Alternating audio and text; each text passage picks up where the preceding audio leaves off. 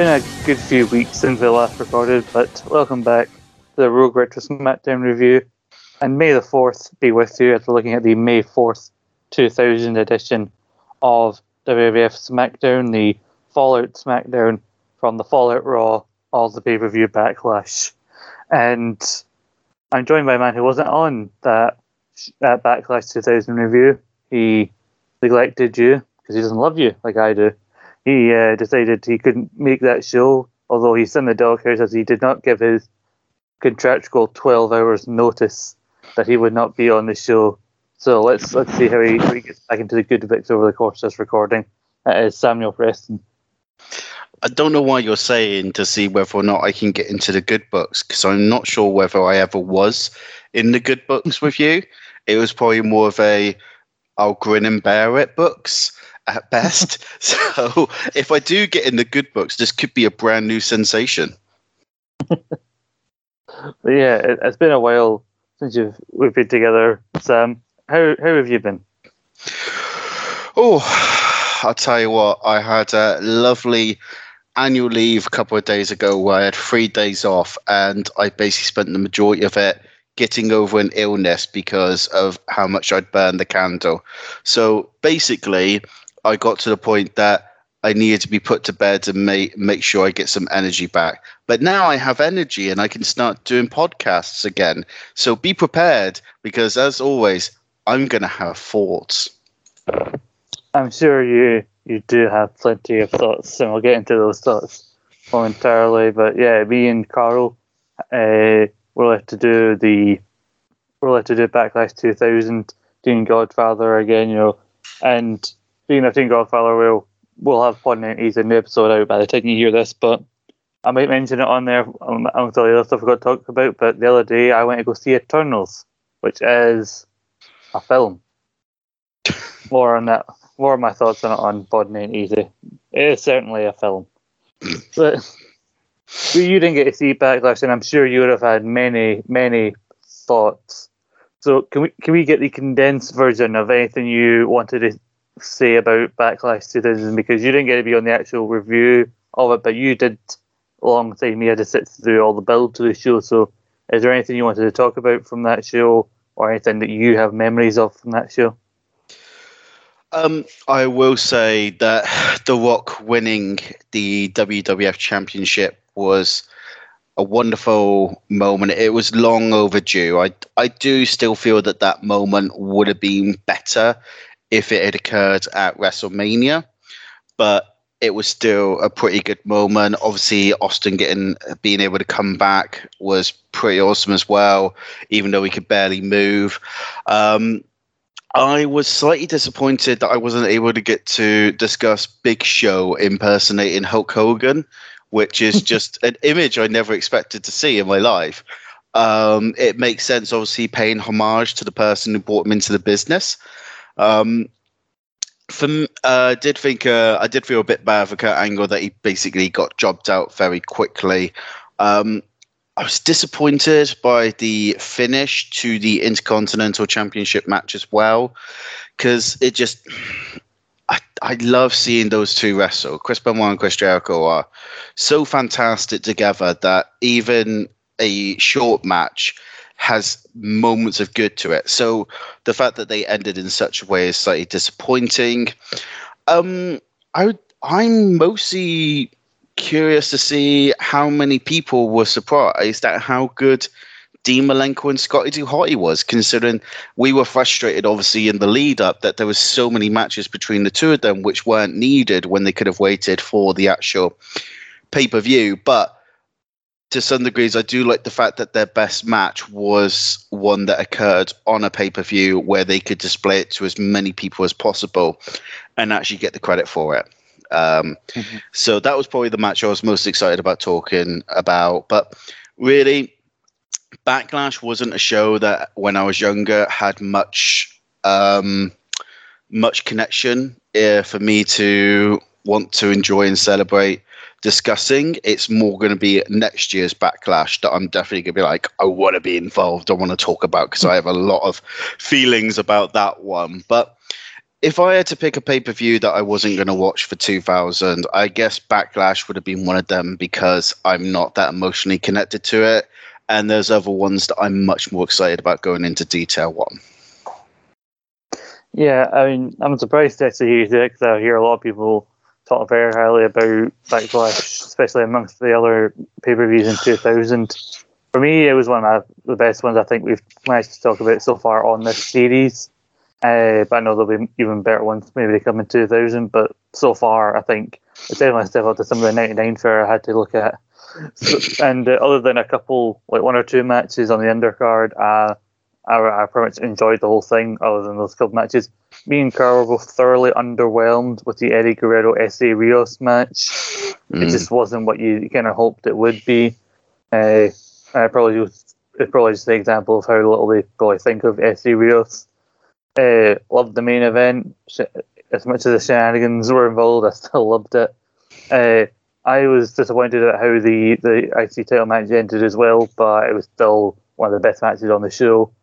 The Dean Malenko Scotty Toddy, like at that time when we recorded the Backlash review, that was like the second time in the space of a week I had to go to talk about that match because over on Scott and Paul's Rallying podcast we did a little retrospective on the history of the light heavyweight championship, and we chose that match particularly as like the spotlight, one of the matches to spotlight for the history of that title, and it's why I declared one of the beginning of the end for that title because it moved from the red strap to the basic pitch black strap, and it's no longer got that unique look it once had. And I think we talked about on one of those pods that I thought, well, that DDT from the top rope, it's not really been done before. It's not something you can do all the time, but it's an impressive finish that I'm surprised nobody's done it since. And then Daniel Bryan basically pulled out that similar move against Miro at Full Gear. So that Daniel Bryan's clearly, you heard it here first, Daniel Bryan's favourite match of all time is Dean Malenko versus Scotty Toddy from Backlash 2000. Well, to be fair, he probably was the equivalent of Dean Malenko, mostly having to wrestle matches with Scotty 2 Hotty wannabes for the majority of his career. And it's only every now and again he gets someone who's at his level. But what we're getting to see nowadays with Bryan Danielson is some tremendous wrestlers who can actually raise up to the standard that he has. And it just makes absolute classics. He is in the middle. Off topic, I know. He is in the middle of probably the best last-minute run to be Wrestler of the Year I have ever seen in my life. Like, he pretty much could not have kept it as late as possible, and he suddenly appeared, and every week he is bringing out absolute barnstormers. I think at this rate, his most disappointing match is probably going to be like 4 stars, and he seems determined that he's suddenly going to remind everyone, yes, I really am the best wrestler in the fucking world, and I'm going to kick your fucking head in. And it just makes me think that if he gets announced as best wrestler of the year, which I think at this rate he actually could be, that just shows how damn good this man is. Yeah, I'm not going to argue with that in any sense. Although I know Malenko's not got this gimmick yet, but Daniel Bryan got 3 belts in Marion, so he's already more of a ladies' man than Dean Malenko ever was. Even when they gave him a ladies' man gimmick that wasn't meant for him. But yeah, Backlash 2000 widely regarded one of the best pay-per-views of 2000 by a lot of people. And, you know, the appearance of Austin, clearly a lot of people were lured into a false sense of security thinking Austin was back full-time as one of the highest Raw ratings, not just of the year, but of all time, came the following night, as a lot of people were probably expecting to see Austin pop back up again. And there were 1 or 2 Austin chants during the night. And I'll get into our Raw fallout before we head into SmackDown. One thing that we think we don't have to talk about on SmackDown, but I'll make a wee mention of it because it happened on Raw. The rivalry that will never end, the Terry Cat rivalry, continued as Cat teamed with Jacqueline against Ivory and Terry. And unfortunately, instead of Ivory and Jacqueline bringing Terry and the Cat up to their level, Terry and Cat brought them down to theirs.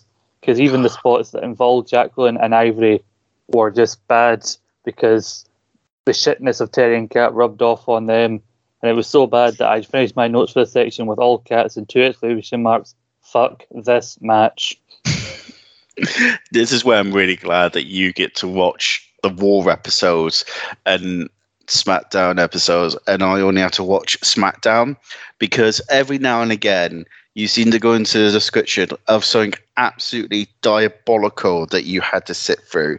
And all I can think to myself is, the closest I'm going to get to this is listening to your whining. And after a couple of minutes, I just tune you out anyway. So it's perfect.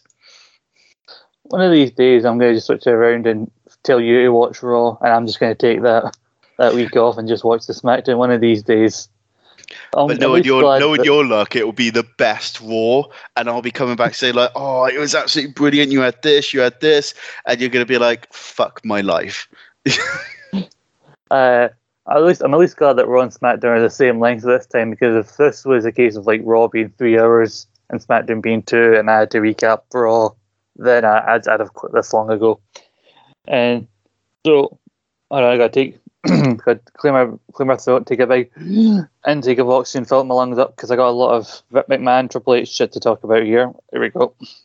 Well, I'm going to go run a bath. I'm going to I'm going to knit a cardigan, and I'm probably also going to do a fitness regime. So let me know when you're done, okay? Well, to open Raw, the group that I've deemed Triple H and the Regime, which sounds like a really bad metal band, come to the ring, and Triple H talks about how Rock needed Austin, he needed Linda, and he needed Earl Hebner to help him beat the game. And Triple H also got a sling on, by the way, after the rock bottom through the announce table spot. And he's basically talking about how it wasn't fair that Rock needed all these people to help beat him. And he said he's still a game. It's like game's not over, despite what JR said at the end of Backlash when he yelled at the top. He's like, "The game is over." He said he will take back the WF title the first chance he gets. Stephanie does try and cut a promo, but she's quickly drowned out by chants of "she's a crack whore," and you can see in the background Vince and Triple H visibly are not happy with the crowd for chanting this, even though Stephanie's a heel.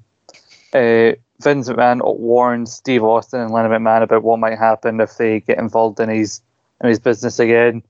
I tuned out to what he actually said, because he went on for a long time, typical, spending 10 minutes to say what you could have said in 2. And he said that he'll deal with Earl Hebner later on. And he says that tonight history will be made. History will be made in this very ring. And then he points to a steel cage looming above the arena. So basically, something's going to happen with the steel cage later on.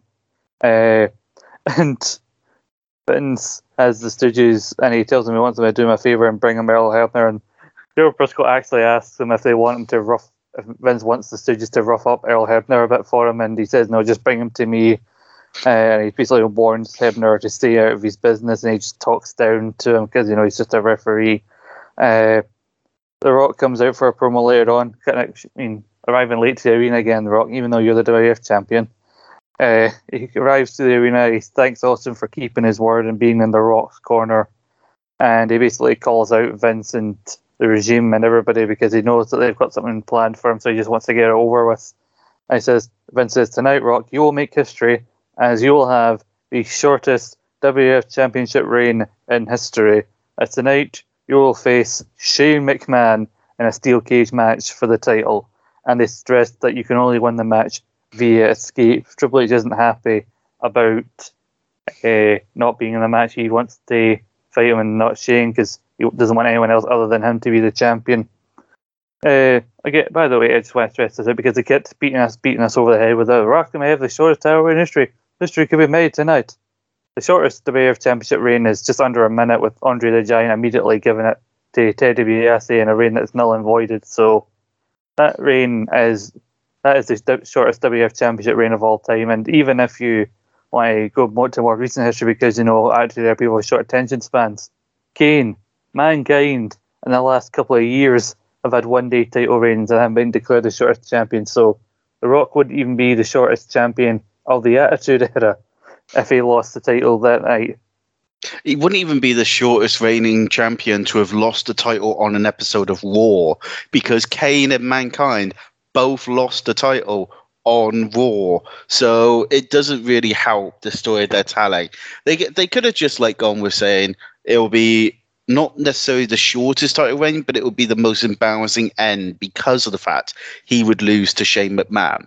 really put over how much it's stacked against them and how they'll do anything it takes, even giving it to someone like Shane McMahon. That would make a lot more sense than going, oh, it's going to be the shortest title reign ever. As long as you neglect to actually think about anything pre-January the 1st, 2000. I know. See, if you said it's the shortest title reign of the millennia, then, you can technically be right because we only just started 2000.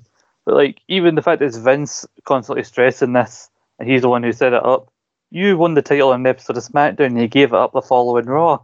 But that's probably 3 days. That's 3 days long. So we technically would have had a longer title reign than The Rock. I know, but it's still a short fucking reign. Anyway, Rock and Shane McMahon. I should stress, by the way, you had 2 special referees in this match. On the outside, you had Gerald Briscoe and you had Pat Patterson inside the ring.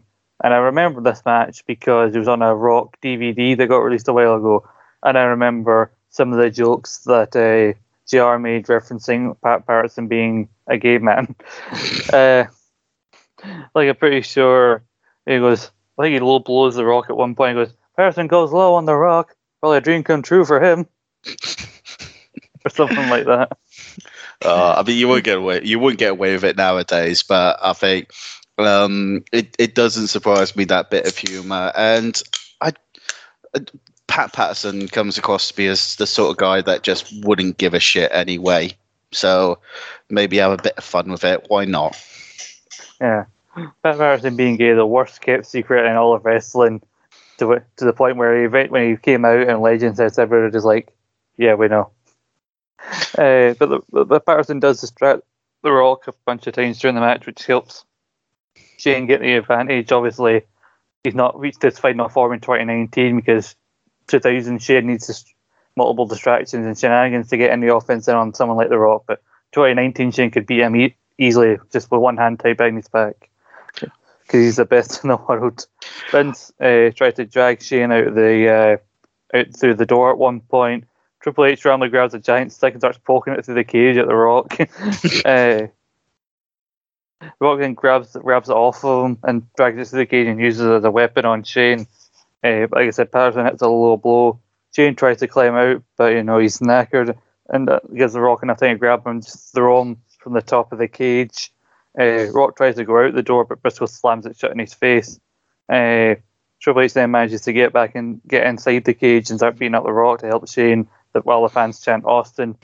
Earl Hebner eventually comes down for assistance. He takes out the Stooges. The Rock manages to escape the cage.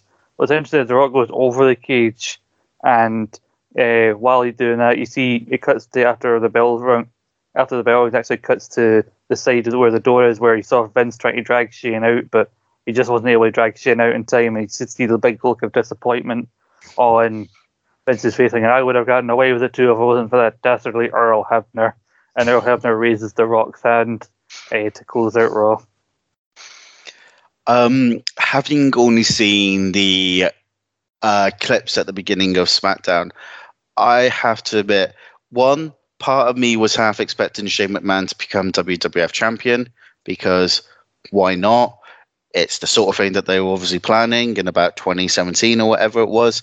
But this was actually the sort of match where it worked around Shane's limits quite well, and also was a very exciting match because you got as much stacked against The Rock as possible, very much in the style of when Steve Austin was champion, having all of these odds stacked against them and still being able to win it in a believable manner. They're not indestructible, superhuman Cena or whatever. They win because of their tenacity, their intelligence, and their ability to take advantage of the moments that are given to them. I can imagine that this was probably great fun to watch and probably great fun to cheer on as well. I was kind of tempted to go back and watch the match. Fair play to Shane for taking some of the bumps he did. I think the one where he got brought back into the ring, especially, it looked really painful. And it really sets up a good energy for SmackDown. You're like, what's going to happen next? If that's what they were willing to do just then, what are they going to do now? Mm-hmm. Well, we're going to find out in a second as we then get into SmackDown in Richmond, Virginia, and it's the home of Earl Hebner. And we know that because they make sure to tell you right from the off, and they don't stop telling you that Earl Hebner's from there. Earl Hebner officiates the opening match on SmackDown and gets his own entrance. Good spring for an entrance theme, but he gets an entrance in the ring introduction. I like to imagine him coming out to like Bruce Springsteen's "I'm the Boss," because the referee is always in charge, as we know. Earl Hebner getting his own entrance in a ring. I want everyone to remember that the next time they suggest that Bryce Remsburg or Aubrey Edwards get too much attention when they're refereeing matches, because this is a completely different level. But unfortunately, it's only the beginning of the ridiculous decisions they make when it comes to refereeing. But we'll go into detail as we continue. Mm-hmm. Should also mention in regards to the regime and DX that they weren't just fixated on Earl Hebner and The Rock. X-Pac had a match on Raw with Jericho because Vince wanted X-Pac to, quote, defend the honour of his daughter because of the things that Jericho had been saying about her. And then they got into it with Earl Hebner, and eventually X-Pac shoves Earl Hebner and gets himself DQ'd. So there you go. Earl Hebner's all over the shop.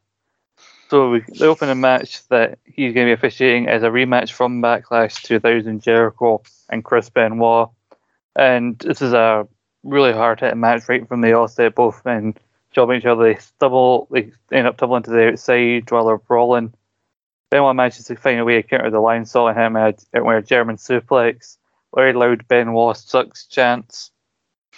Should also mention Benoit won a match on Raw to retain the IC title over Taz with as I put my notes, shit Northern Light suplex. And it was shit. And Perry Saturn was hanging on the outside, and Saturn didn't even interfere. He got involved afterwards.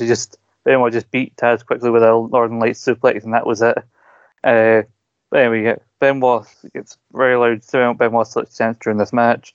Benoit also has injured his nose during the ending of the Backlash match with the title belt spot, and gets caught with a spin kick, causing him to re-injure his nose and starts bleeding. And I think that's why the canvas looks so dirty for the rest of the bloody night. Jericho ends up getting dumped to the outside. Earl Hebner gets a bit of a shoving match with Benoit. Jericho then hits him with a title. Jericho then uses the IC title belt again and then hits the Lionsault. And Jericho opens SmackDown this week by winning the Intercontinental Championship. I'll tell you, I'll go into more why this surprised me in a second, but so I want to get your thoughts, on this, because I know you said you were disappointed with how they ended at Backlash, but what a hell of a way to start off SmackDown. Not only are we getting an actual match to start us off, but we're getting a title change. I started off quite surprised that we were having a rematch from Backlash so quickly, considering the hatred between Benoit and Jericho and how much heat it generates. This could have easily been a major main event on an episode of Raw, but then again, I'm never going to be one of those that complains about getting to see these two wrestle. I loved Benoit's timing during the match. For instance, when Jericho jumped onto the ropes to do the Lionsault, and Benoit catches him and hits the 3 German suplexes. I thought that was a very clever moment. The chops were ridiculous. It was like the two of them were both determined to remove each other's chest. It was ridiculous. I was curious about Benoit's sunset flip off the top rope. I thought that was very unique, and I think this is why not many people try it, because you could end up crumpled over. But thankfully, Jericho recovered well to attempt the Walls of Jericho.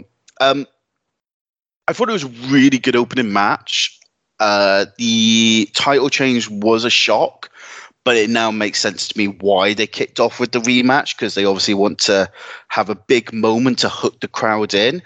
I do feel to some degrees that the push and shove between Benoit and Hebner should have been a disqualification, because it would have been normally.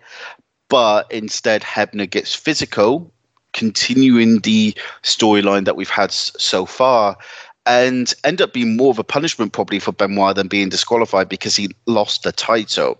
So it was a surprise decision. it was an interesting decision. It was overall a good match that kicked off the show really well.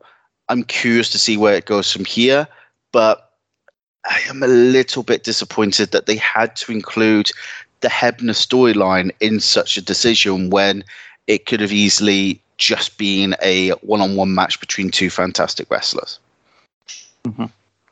I think they were trying to include more like reference back to the screen nature of the ending to Backlash, because obviously Benoit was trying to use the title belt to beat Jericho, and then Jericho, when he tried to do it back, that's when the referee got back up and caught him, which is why the match ended in a DQ.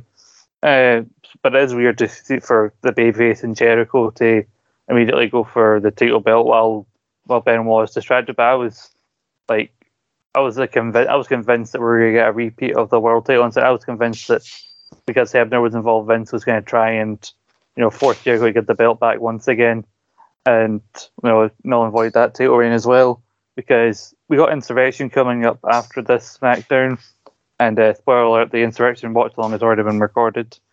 And I had this weird memory because I know Benoit fights Kurt Angle on that show, and Eddie Guerrero fights Jericho. I had that somehow, maybe it's the Mandela effect, although previous episodes of the Rogue Opinions podcast have showed I don't really know what the Mandela effect actually is. So somehow I had it in my head that Benoit defended the IC title against Kurt Angle, and then Jericho challenged Eddie Guerrero for the European Championship, and I was sort of half right. So I didn't realize Jericho went into the Insurrection as the IC champion. I thought he won it from Benoit somewhere else down the road, but at least this means that the rivalry between the two is continuing, and I still think it was a hell of a way to start off SmackDown. The Mandela effect, I'm going to start off with that. The Mandela effect is a very interesting mention because everyone has a case of it. In a nutshell, it's basically that your memory is incorrect, but you're so certain it is correct. So, for instance, all those people were certain that Nelson Mandela died in prison, but in actual fact, he didn't die in prison. It's just this natural belief that, oh, surely it's what actually happened. So it's just a case of mistaken identity that became not popular, but most believable. I get the two matches that you're thinking of. That does sound very similar to basically the night after WrestleMania where Jericho lost the European title, and then also probably any future match between Benoit and Angle over the Intercontinental Championship. It's a very, very strange one overall from what you're saying. I'll be curious to see what is going to happen from here. But as a moment, being able to see these two tremendous wrestlers given a relatively good amount of time for the Attitude Era. I mean, 6 minutes is pretty much a half-hour special when it comes to the Attitude Era. Just giving them enough time to actually put a really good match together that the audience can get involved in. I love that, and I am never going to, like I said, I'm not going to complain about these two wrestling. I'm not going to complain about the fact that Jericho gets to win the title. And it kind of makes sense that Vince McMahon wouldn't come out and change the title decision, because at the end of the day, he doesn't really care about the Intercontinental Championship. The only thing he cares about is the WWF Championship, because that's the figurehead, and also it's basically what Triple H really loves as opposed to his daughter. So to me, it makes sense that no one got involved in this. If it means that we get to see them wrestle again, hell yeah. Yeah, it's nice to see two actual workhorses fighting over the workhorse belt, because the IC title for much of like late 99, early 2000 has been a lot of silliness around it, because you had Jeff Jarrett holding it in his whole anti-women crusade, and then the good ice cubing match, and Jericho saying, I'll beat China for the IC title, or I'll have a sex changer, and then Angle being the champion of Europe and all of the rest of the world and everything with the Eurocontinental title. But now we're getting back to a more serious rivalry for the IC title between these two, and I'm all about it. It's interesting because also like I said, Insurrection's coming up, and I learned heading into the Rebellion pay-per-view the previous year that we were watching on the network the American versions of these episodes of SmackDown, where you only get like one or two mentions but from the commentators about the UK pay-per-views, whereas if you're watching the UK version, there would have been a lot more promotion for those pay-per-views. And I don't think SmackDown is really readily available in the UK at this point, so it's interesting to have a title change and then have somebody go to Insurrection. Like, the fuck did Jericho win the IC title? So you got a title change that some of the people at the UK pay-per-view probably wouldn't have actually seen when it happened, or maybe they read of it somewhere. But I was happy that this opened the show rather than a McMahon promo, because that's what follows as we see them arriving at the arena, and then they cut the promo up on the ramp. Mostly it's Vince talking, and it's short for these kind of segments. It's kept relatively short than it usually is. It's 7 minutes, but Vince McMahon gives us a masterclass on how to make 7 minutes feel like 7 hours, as he comes out and talks about the history of Richmond, Virginia, and he says about how Richmond is the home of the Confederacy, and it's also the home of Earl Hebner. And it's fitting because Richmond had its fair share of corrupt officials. And he talked about, I can't remember who he said gave the speech, they give me liberty, give me strength. And then he said, like, I bet they didn't have these problems when they were giving their speech, because the fans keep chanting asshole during, like, you're interrupting my speech. Which I just love the way Vince interacts with the crowd. And so the long and short of it is Triple H. The long and short of it is that Vince wants to book another WWF title match. This time he's going to have Earl Hebner make his WWF wrestling debut. If I remember correctly, I think it was Jefferson Davis who was the Confederate guy, and that was a bit of an uncomfortable moment. In that you're talking about the home of the Confederacy, and it's getting massive cheers. The line of the night, I will say, was probably when Jerry Lawler was going, I read that in the paper, and Michael Cole went, you read the paper? It's the only time I've probably ever written in my notes, nice one, Michael. I actually disagree in regards to this promo. I thought it was, probably because I'm so used to Triple H promos, to be fair, I found this a relatively quick promo that just got to the point, did everything it needed to, and was done. There was no like 5-10 minutes of recapping shit that everyone already knows. There was no like 5 minutes of I'm awesome and you should all remember that. Pretty much come in, lead into the main point, which is going to be Earl Hebner and The Rock, book a match, then say what the stakes are going to be, and get out. I was expecting a much longer promo, and I was almost like, when it finished, I was like, oh, okay, Vince, you've basically done what Triple H can and got to the point, which is fantastic. So I actually really liked this promo. I can't believe I'm about to say that. I really liked this promo, and I thought it was a really good method of hooking the crowd and the viewing audience to be intrigued for the rest of the episode, because now basically we've been given our main event, we know what's going to come up, and we're intrigued to see where it goes. The only negative to that is that, as usual, the main event is announced after the show fucking starts, which means, as always, I'm going to have to pay attention to let you know what our proper main event was going to be prior to this. I bet you can't wait. I cannot wait. So yeah, Hebner is going to team with The Rock against X-Pac, not the Road Dogg, as Vince calls him, the Road Doggy, and Triple H in a match. The other Rock's WWF title will be on the line. And he goes, I suppose you could call this a handicap match. And Michael Cole just very loud goes, you think? And then Jerry Law tries to claim throughout the night, no, it's a handicap for DX because Triple H has only got one good arm. And he says, like, if The Rock gets pinned, he loses the WWF title. If Earl Hebner gets pinned, he'll lose the WWF title.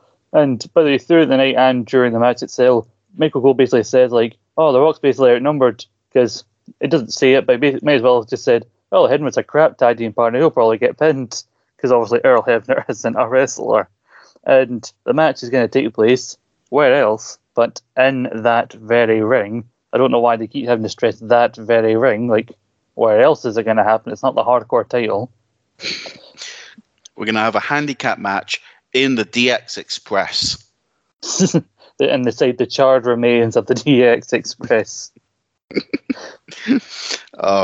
Yes, do it. I would pay to watch that, I'm sure, because I'm already watching this shit. So give me something a little bit different. She also mentioned they make several jokes about, because they're in Virginia, and they joke about Richmond and the idea of people being inbred. And Jerry Lawler is actually on top form with some of these jokes. He makes two jokes about it I have not that particularly loved, which is one is he lets his 12-year-old daughter smoke at the dinner table in front of her kids. And then he says that Earl Hebner has been married 3 times. He's still got the same in-laws. That was good, I have to admit. That one did actually make me laugh a little bit. I was just like, oh, God, no, Jerry the King Lawler made me laugh. Please don't say that Stockholm Syndrome. We're in Bizarro World. Then we get a couple of backstage stuff. We get a vignette with these 3 creepy-ass children hiding in, playing in what looks like Freddy Krueger's basement. I actually put, this is legitimately what I put in my notes, creepy Freddy Krueger-esque commercial. I know. And the promo, the vignette ends with the words "Judgment Day is coming." I think a lot of people can tell what this is leading to, but we'll wait till we get to it. And then, after the last few times where we've seen the changes in Edge and Christian's character, either be on episodes of Raw or at Backlash, where Sam hasn't been here to see it, now Sam gets to see what I've been waiting to see. Edge and Christian are backstage getting facials. Not that kind of facial, get your mind out of the gutter. Too late. And let me explain to you what happened. On Raw, they randomly decided to help TNA beat the Dudleys for some reason by running in and interfering in their match. And then later on, they decided to throw out an open challenge for their titles. And they also explained that they don't come to the crowd anymore because their fans are just too excited to see them. They couldn't deal with that. They don't want to be amongst the people. But we don't want to disappoint you. And so to make up to them, we get the first ever 5-second pose, and I popped very much for the 5-second pose. And so the open challenge is answered by the team of Rikishi and Shokishi. And I really hoped we'd finish seeing the Big Show in small black pants after his weird run of wearing those when he was teamed with The Undertaker. But yeah, obviously the champs get battered for the majority of the match until they use the ring bell to get themselves DQ'd. But in the end, they both get stink-faced. And so they're trying to get any remnants of ass removed from their faces by getting facial on SmackDown. And they reference that they've already lost the magazine cover because of this. And as Edge barks orders at Janet, the makeup lady to not miss an inch of his face. Every inch, Janet. Every inch. I remember watching Edge and Christian when they originally were doing the 5-second poses, and so for the benefit of those with flash photography, and this is something that I've been looking forward to so much since we started doing the retro reviews. I have to admit that I wanted to rewatch all of these classic moments with Edge and Christian, because before this, as we were saying, they were starting to show a little bit of their character. I still remember with Edge doing like the horny little she-devil reaction after he speared Terry, and it's just allowing their personalities to come out, which that is when they are so damn good, because they're just so charismatic. It just comes out really easily, and they can either do a sincerity or they can do the smarmy heel, which they're so damn good at. I am happy that they came up with a reason for why they're no longer going through the crowd, because I actually did think to myself, when they appear later on, why did they not come through the crowd? But obviously they've actually come up with a reasoning for that, which I think is fantastic. And we're about to venture on possibly some of the best segments and skits that the WWF have ever put together. And what's really going to add to Edge and Christian is not only a future partnership that should come up soon, but also a, let's say, antagonistic authority figure that has tremendous chemistry with them. We're about to see some damn magic over the next couple of months. We absolutely are. And then next, which is weird for an episode, that we get 3 matches literally like back to back to back with no like backstage bits in between. It just goes to commercial, cut back, burn to another match, which is weird. The first of those is Essa Rios and Lita taking on Eddie Guerrero and China, and this is it. You can call it time of death on not necessarily the push, because I don't think it was ever made it strong enough to make it seem to be called a push. But whatever they're doing with Essa Rios the last few months since he reappeared as light heavyweight champion, it's pretty much done now, because he lost Eddie in an underwhelming match and then had Lita rip off China's prom dress, but they didn't even care about the fact that China's dress got ripped off. And then Essa lost a rematch to Eddie, which wasn't much better than the Backlash match. And Lita came out wearing China's dress to kind of mock her, and China ripped the dress back off of her as a bit of revenge. And now they're about to batter them in a tag team match. So, yeah, I mean, I don't know how that Lita woman is ever going to cover. Surely she can't go on to any sort of meaningful Hall of Fame-like career after this whole ordeal. No, absolutely not. I mean, as soon as this match started and I realised who was going to be wrestling, I just wrote the words, Lita is about to die. That's pretty much all that was going to happen. The powerbomb she received by China looked painful as hell. I'm going to say it.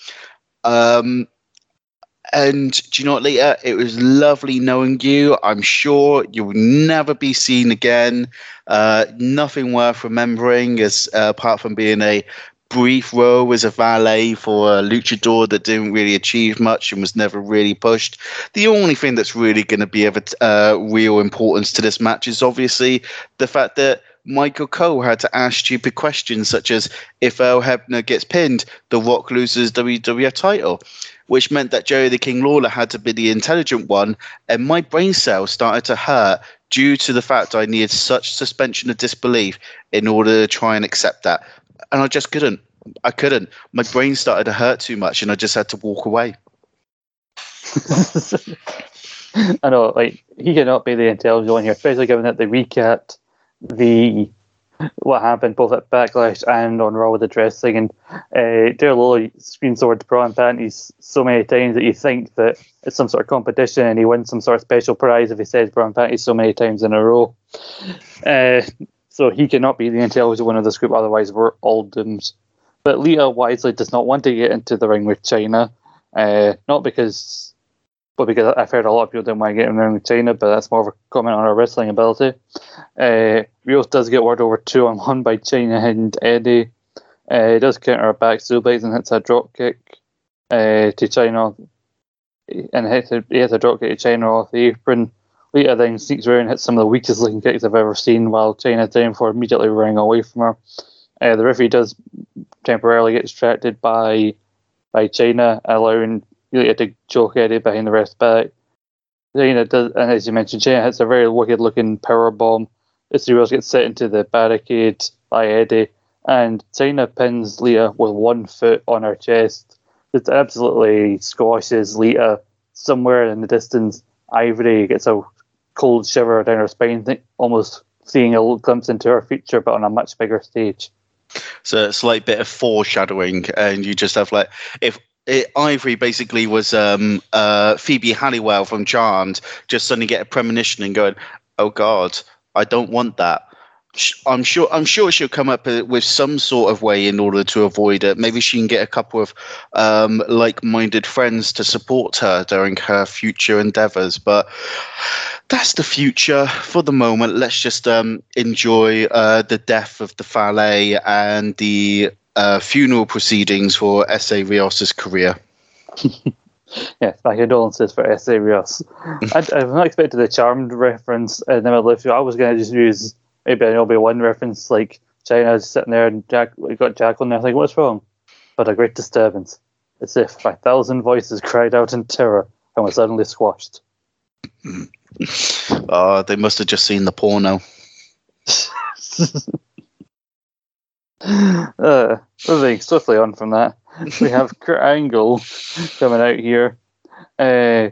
talking of porn, he doesn't like Hardcore Holly because the name of hardcore reminds him of hardcore pornography.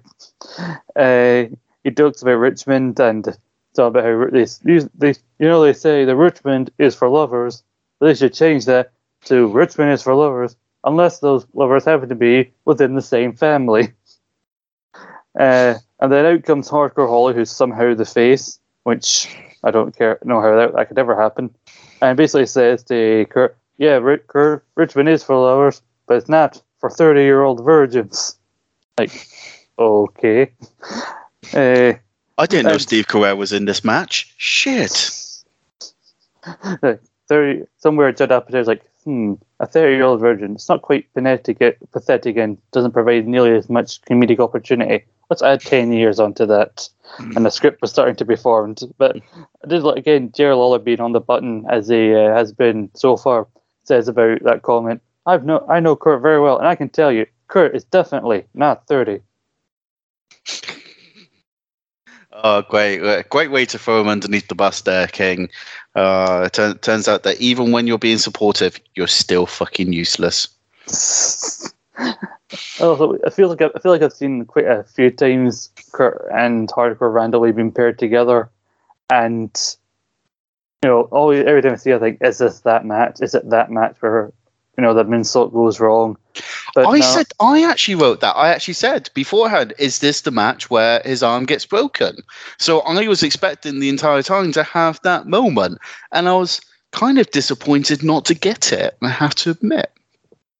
Also, weirdly, in kayfabe, Hardcore Holly is technically the strongest person other than The Rock in kayfabe at this moment, because after that weird thing with Taz, Benoit, and Saturn on Raw for the IC title, Hardcore Holly just comes out and randomly starts battering everybody and stands tall in that segment, and then he somehow has to come out looking strong over Kurt Angle, the guy who's going to win King of the Ring, spoilers, and the guy who's already held 2 title belts going into WrestleMania while he won a belt that he wasn't meant to, but somehow Hardcore Holly has to be the one looking strong. Like, all I could think was, is this during that phase that Bruce Pritchard talks about, where Hardcore was just going in a crowd like, why don't you give me the belt? I'll beat up everybody. Wouldn't even surprise me. I did find it quite strange that he had to get his heat back. And the only thing I can think of is, are they going to have a rematch? Because if they don't have a rematch, then basically they've had a also ran member of the roster who even trying to get the crowd on side was very underwhelming, and you only got a cheer because the line was actually surprisingly funny, not because they support hardcore. Yet he's being made to look better than your future main eventer in Kurt Angle. It just doesn't really make sense. There was another issue in regards to this match, which for me is to do with the referee. I don't know what you thought, but usually on a show, you will try to avoid having similar finishes occur multiple times. You wouldn't have, like, for instance, 3 matches where they win by a roll up, unless you're a modern day episode of Monday Night Raw where nobody gives a shit. But this is the second of 3 matches where the referee physically gets involved with one of the competitors and ends up causing them losing. Now, with Earl Hebner, it makes sense. That's within his character. But when did this referee become physically capable enough that he could push Hardcore Holly enough that Kurt Angle would get a 3 count? That, to me, makes not that much sense. And I feel that you don't actually get Kurt Angle over because of both that decision and the decision to have Hardcore Holly attack him afterwards. The only thing that's slightly more uncomfortable to this match is the fact that Jerry Lawler decides to compare a film about Kurt Angle to Schindler's List, which is just like, I get it, they're both biopics, but please do not compare Kurt Angle to a real-life Holocaust movie. It gets really fucking uncomfortable, and it's uncomfortable enough listening to Jerry the King Lawler on a good day. Yeah, that was weird. I get what you're going for, because you said, because Kurt had been the premiere of Gladiator. He was the personal invited guest of Steven Spielberg, who might make a film about Kurt's life. And yeah, he directed both of them, but still, yeah, given the context of Schindler's List, don't try and mention that. The referees were weird all night. Now, this is almost as bad as those like that week and a half period after they went on strike, when a bit Unforgiven, where they came back and suddenly had this newfound authority where it felt like the referees could do it wherever the fuck they wanted. But yeah, and this happens quite a few times during the night. And Jerry Lawler, his comments make me think this is also maybe a planned like theme here, where he was like, "Oh, these guys, they've been hypnorized," or something like that. Or calls the referees like the Hebner's cult or whatever, basically, because Earl Hebner got reinstated and seems to be able to do what he wants. That it's affected all the other referees. It's almost like not Insurrection Night when they do the next pay-per-view that they care about because it's on American soil, like say Judgment Day. It's almost like when they do the main event, they're going to have to go down the special guest referee route again, and to do that, they want to make you think that they want the heels to think that none of the actual referees can be trusted. Just to say it as a thought, but yeah, we've not really talked about this match because it's not really much to say. It's kept weirdly short. Harley batters Angle for most of it. Angle then feigns a knee injury. Holly, as we said, gets into it with the referee, and after the referee shoves Holly, he manages to back up into a bridging German suplex from Kurt for the win. And as Kurt jumps around and celebrates like he's won another gold medal, Hardcore Holly attacks him and gives him a Falcon Arrow on a chair. Because, in a match, nobody kicks out the Falcon Arrow, but the Falcon Arrow on a chair, it's just about as devastating. Kurt Angle might as well have broke his freaking neck again. He's just going to have to make a tremendous comeback, and maybe one day he can also break Hardcore Holly as an example of karma. Yes, maybe. What goes around comes around, Hardcore. But like I said, we had 3 matches in a row. The first 2 weren't very good. I don't think it's really much of a statement to make, given what we've said. But I did like the third one. It was Edge and Christian in a handicap match against Rikishi, and the issue they created, their faces are now once again 100% ass free, and they promise to avoid the stink face. What happens? Of course, they do get stink face. At least Edge does, but it happens weirdly early. It happens in the first 2 minutes, which I wasn't expecting. But the promo was getting short. What did you think getting to see? Plus the facial segment earlier on. What did you think of getting to see for the first time proper? Like heel dickhead Edge and Christian?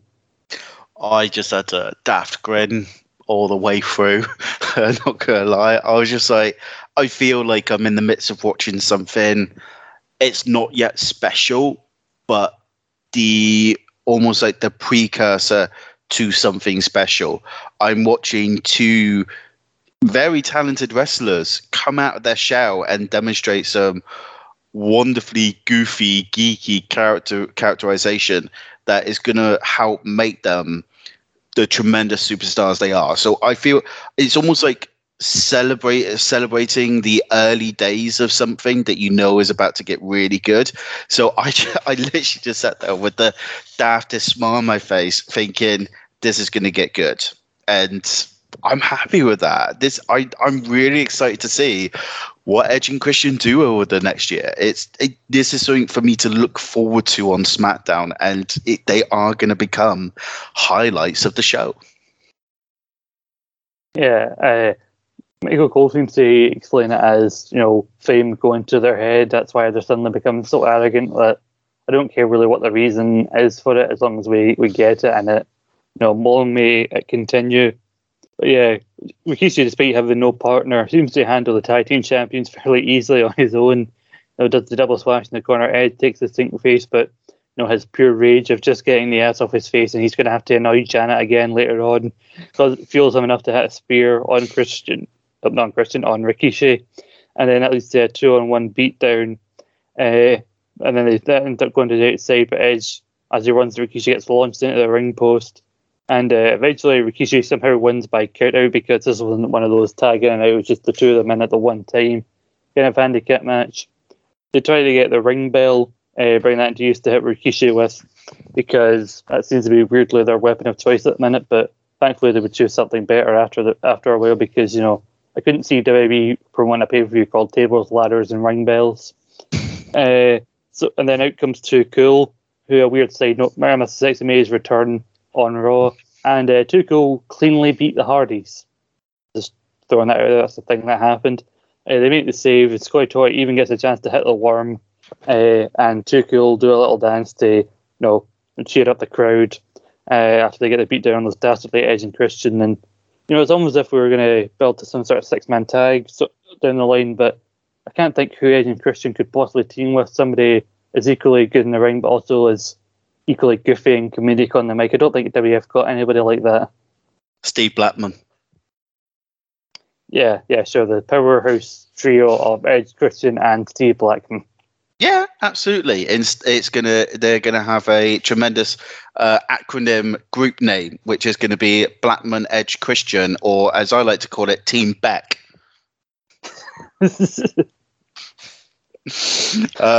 That's one of the few positives to my feelings about this match. You probably remember me mentioning previously. I get really frustrated with handicap matches. The main event, different feelings in regards to that one. I can live with that, and I'll tell you why later on. I hate handicap matches that feature the tag team champions against a singles wrestler, which happens relatively too often for my liking. And what I dislike about that is that the tag team champions are supposed to be the best at working together as a team, and yet they can easily be beaten by a single wrestler. And for me, that always weakens the tag team division, which is really frustrating considering that you will probably never see a stronger division for WWF apart from like maybe the early 90s or something like that.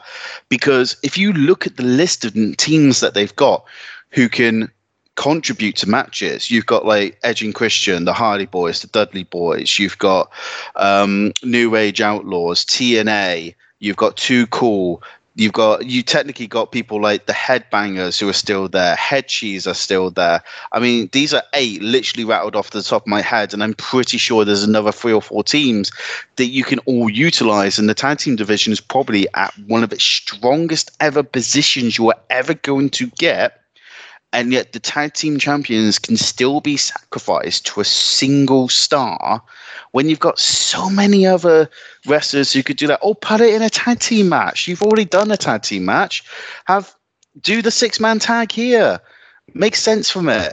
But even though Rikishi only won by count out, so it's relatively kind to Edge and Christian, I still always hate champions losing matches, let alone tag team champions losing a handicap match. That should be their bread and butter, and instead they just get jobbed out, and it always frustrates me. So I didn't enjoy this match as much as probably others would have.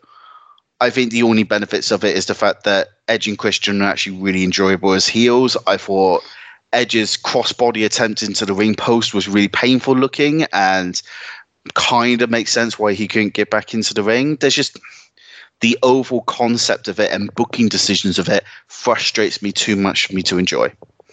Mm-hmm. Yeah, I was interested how they were going to pull this off because I wouldn't have minded them, but just letting Edge get the win over Rikishi because it is 2-on-1.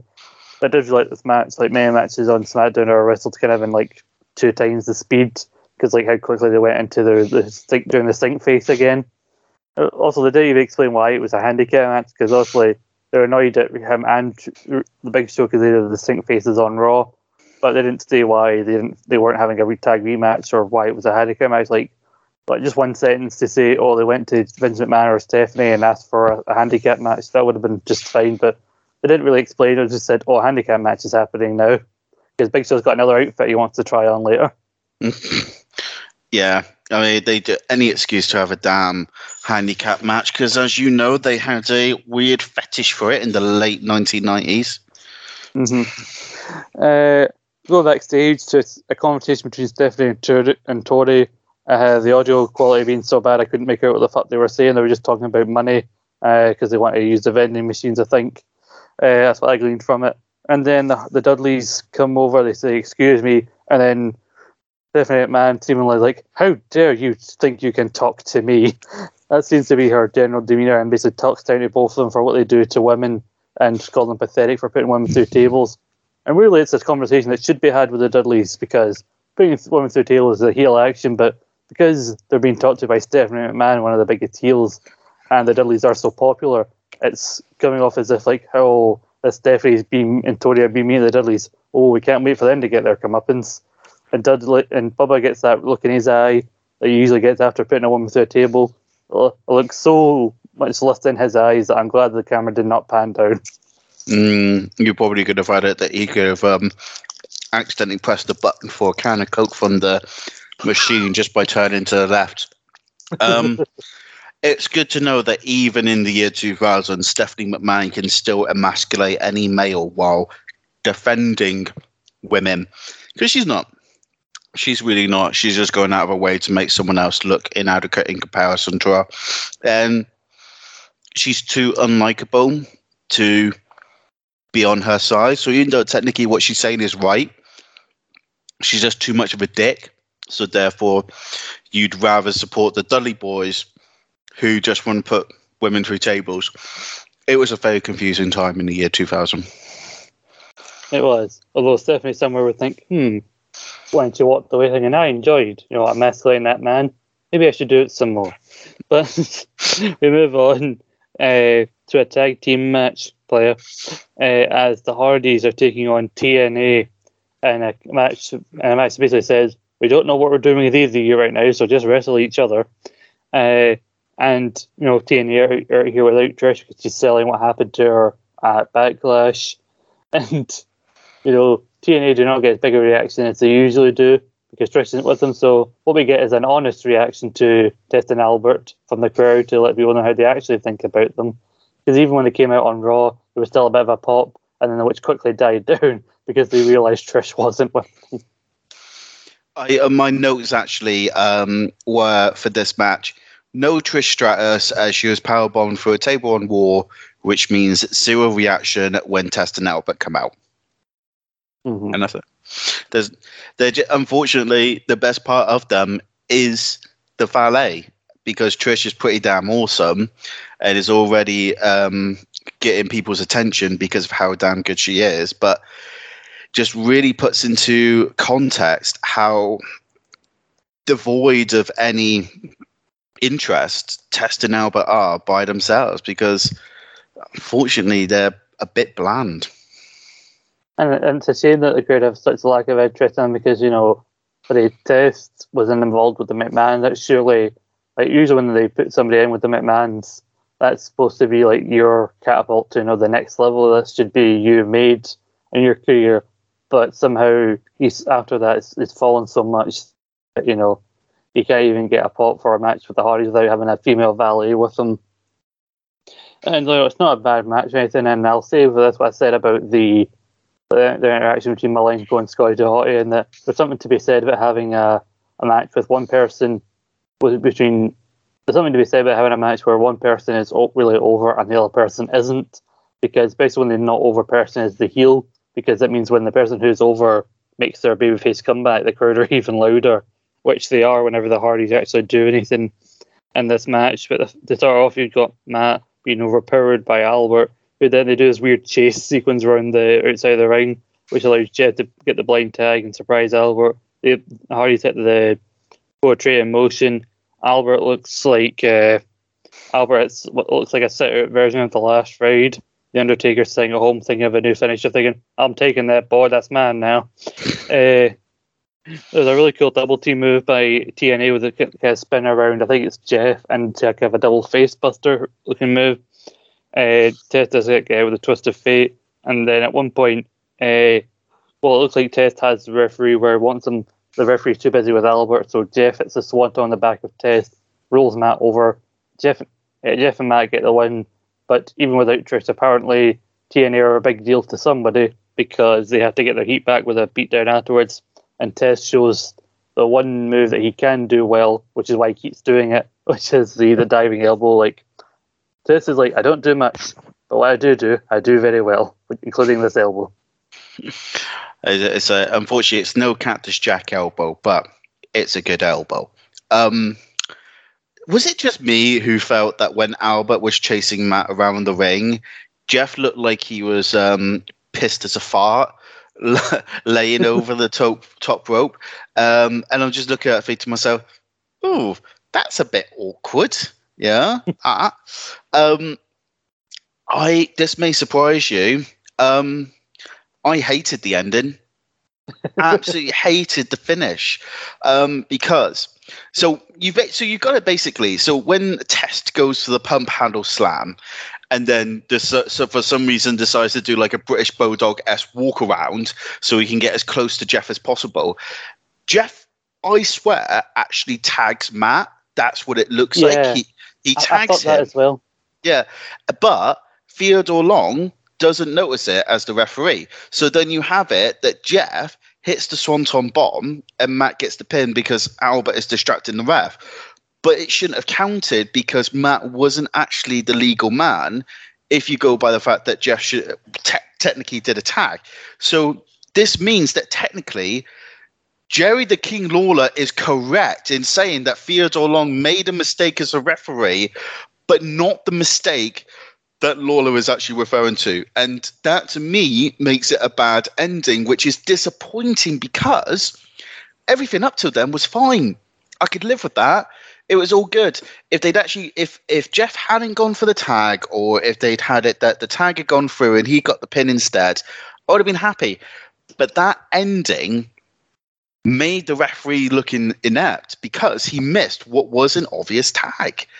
And it's just, I don't know whether it was intentional and it was too subtle for a lot of people to realize, or whether it was just a mistake, but it causes an issue that becomes even more apparent when you connect it to the fact that so many referees were either making bad decisions or dodgy mistakes or something like that. It was frustrating.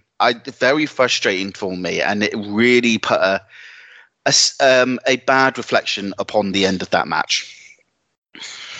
I mean, issue with the ending is that you kind of see it coming because like Test is lying on top of Matt for so long, and Theodore Long is so oblivious to it because he's dealing with Albert. So you could tell Jeff was going to appear somehow, and then it pans out and there's Jeff on the top rope to do his swanton. So you could kind of see that come. But yeah, I didn't put it in my notes, but I could just sworn I saw Jeff reach out and try and tag Matt. I think they tried to play off that he tried to like pull Matt out of the move and get him like trying to help him, but he wasn't actually tagging. But I don't even know if the ref saw it. But either way, it probably wasn't part of the match. But yeah, TNA get their heat back afterwards. Speaking of referees, we have Jonathan Coachman backstage interviewing Earl Hebner, and Coach asked him how he feels about having to wrestle his first ever match, here in his hometown, Richmond. He goes, "How the hell do you think I feel? I can't exactly say no to my family. I got my family to think about. I'm not a wrestler." He says the word wrestler, which JLo makes sure to make fun of later on. And then Jonathan Coachman with the biggest fucking guilt trip I've ever heard. Basically like, what happens if you get pinned tonight? How would you feel about being single-handedly responsible for The Rock losing the WWF Championship? Like, Jesus, do you want to lay it on a bit more thick there, Jonathan? Thanks, Coach. You should obviously never work for the Samaritans because you would have a higher suicide rate than the fucking Golden Gate Bridge. It's ridiculous.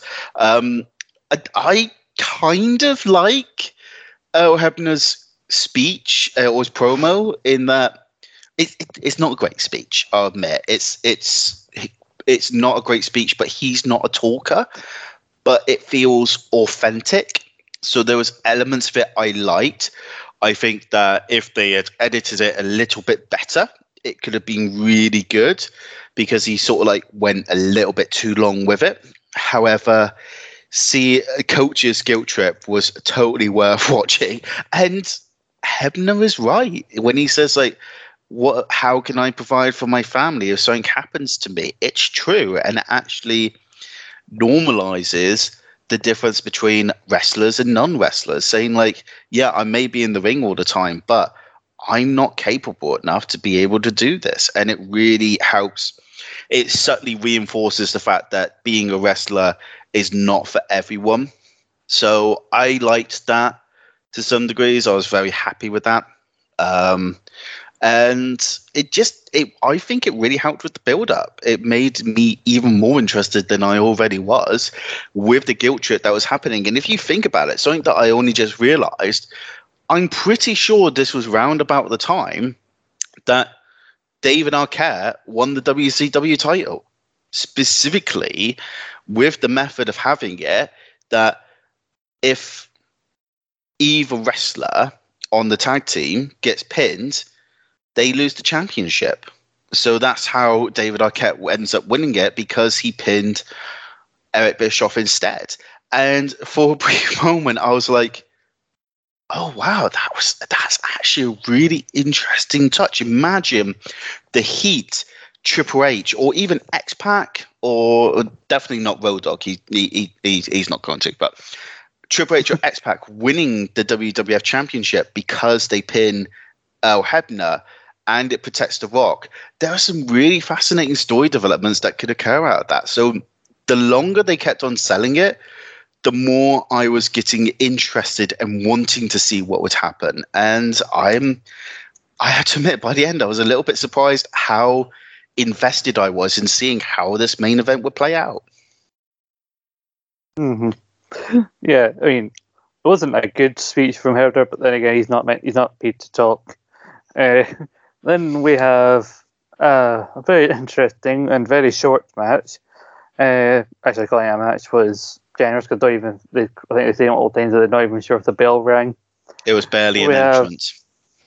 We have Bill Buchanan taking on Shonan the Barbarian, whose music plays for a good couple minutes while the commentators are just talking about anything else before realizing, hey, music's playing, is there a match happening?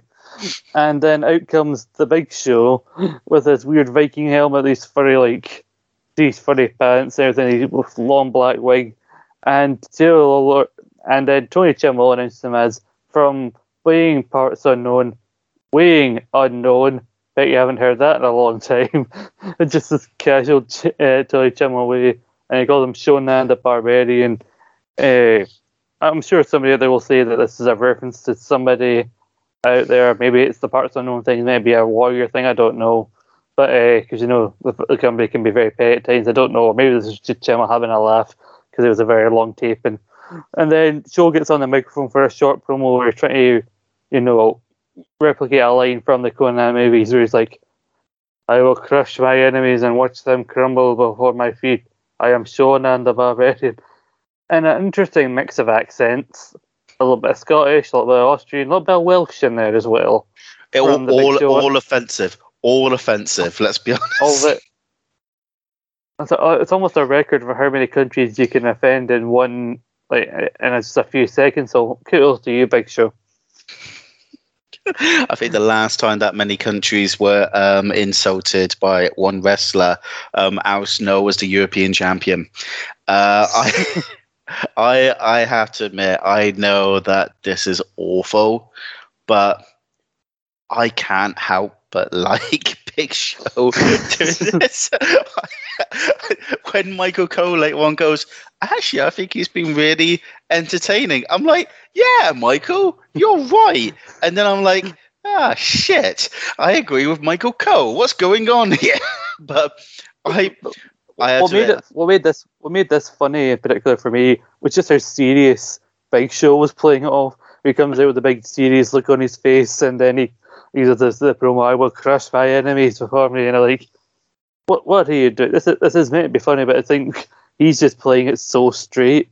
And this is the man who less than a week ago was coming out doing the full-on Hulk Hogan mannerisms and making sure to get Hogan's voice right by saying dude as much as possible. I can't help but enjoy it. To be fair, I think I was put in a good mood by the fact that Tony Chimel's line about bet you haven't heard that in a long time. I cracked up. I so didn't expect that, and I basically burst out laughing. And then after that, I was basically ready for the rest of it, and I was going to be laughing probably regardless.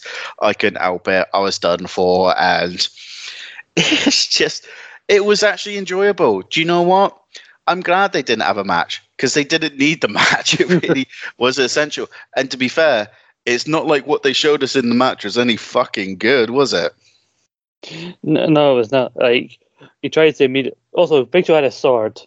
But he might as well have used the sword because, wouldn't have changed things the slightest bit. But he's got his sword.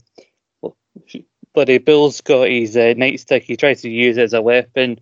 Because like he knocks Show's like wig or something off, and then that turns the Big Show, change like, oh, he's having a good time, but when you get him angry, he's an unstoppable monster. So I put my notes: don't make the Show angry. You wouldn't like him when he's angry. And then multiple choke slams, and Big Show just wanders off, leaving poor Billy Cannon to nurse his injuries. And he's got to hurry up because he's finally going to end that feud with Kane that got that 1 or 2 segments on Raw, and we're all looking for the climax and the culmination of that feud, which is going to happen at Insurrection. Oh, yay. I don't know about you. I was curious about the fact that the referee never tried to take Bo Buchanan's weapon away, and then realized it was because the match hadn't started yet. And then I realized actually that means he should have tried to take it off him even more because of the fact the match hadn't started yet.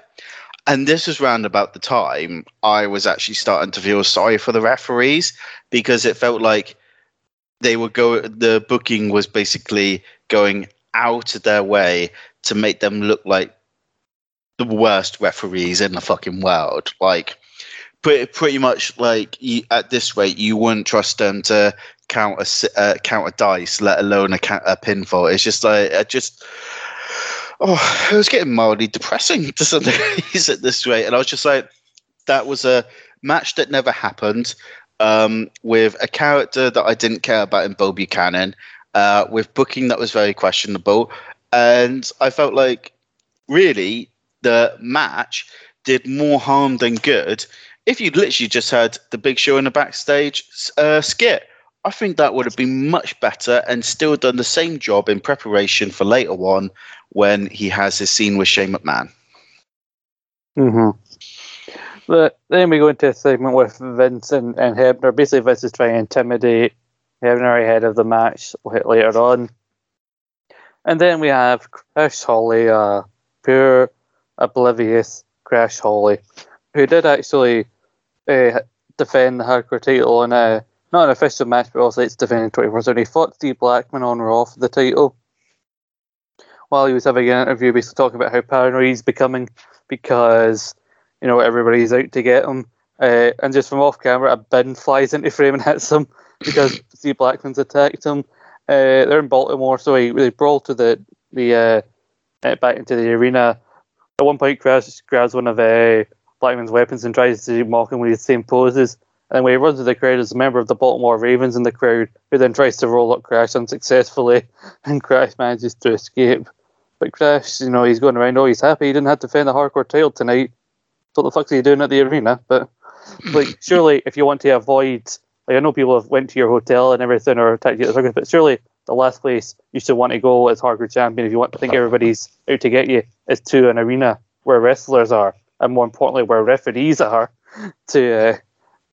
But then he finds this weird basketball thing set up. He throws a basketball and it wildly goes off the other direction. He kind of looks around in a way that looks around as to say, I hope no one saw that. And then sees a bouncy house, doesn't even question it, and almost a Peter Griffin-like level of stupidity, gets into the bouncy castle, and where he's jumped by Dean Malenko, and this has to be referenced here. This has to be addressed. Neither one of these two took off their fucking shoes when they went into this bouncy house. Outrageous. We're not animals. We live in a society. Have some decency.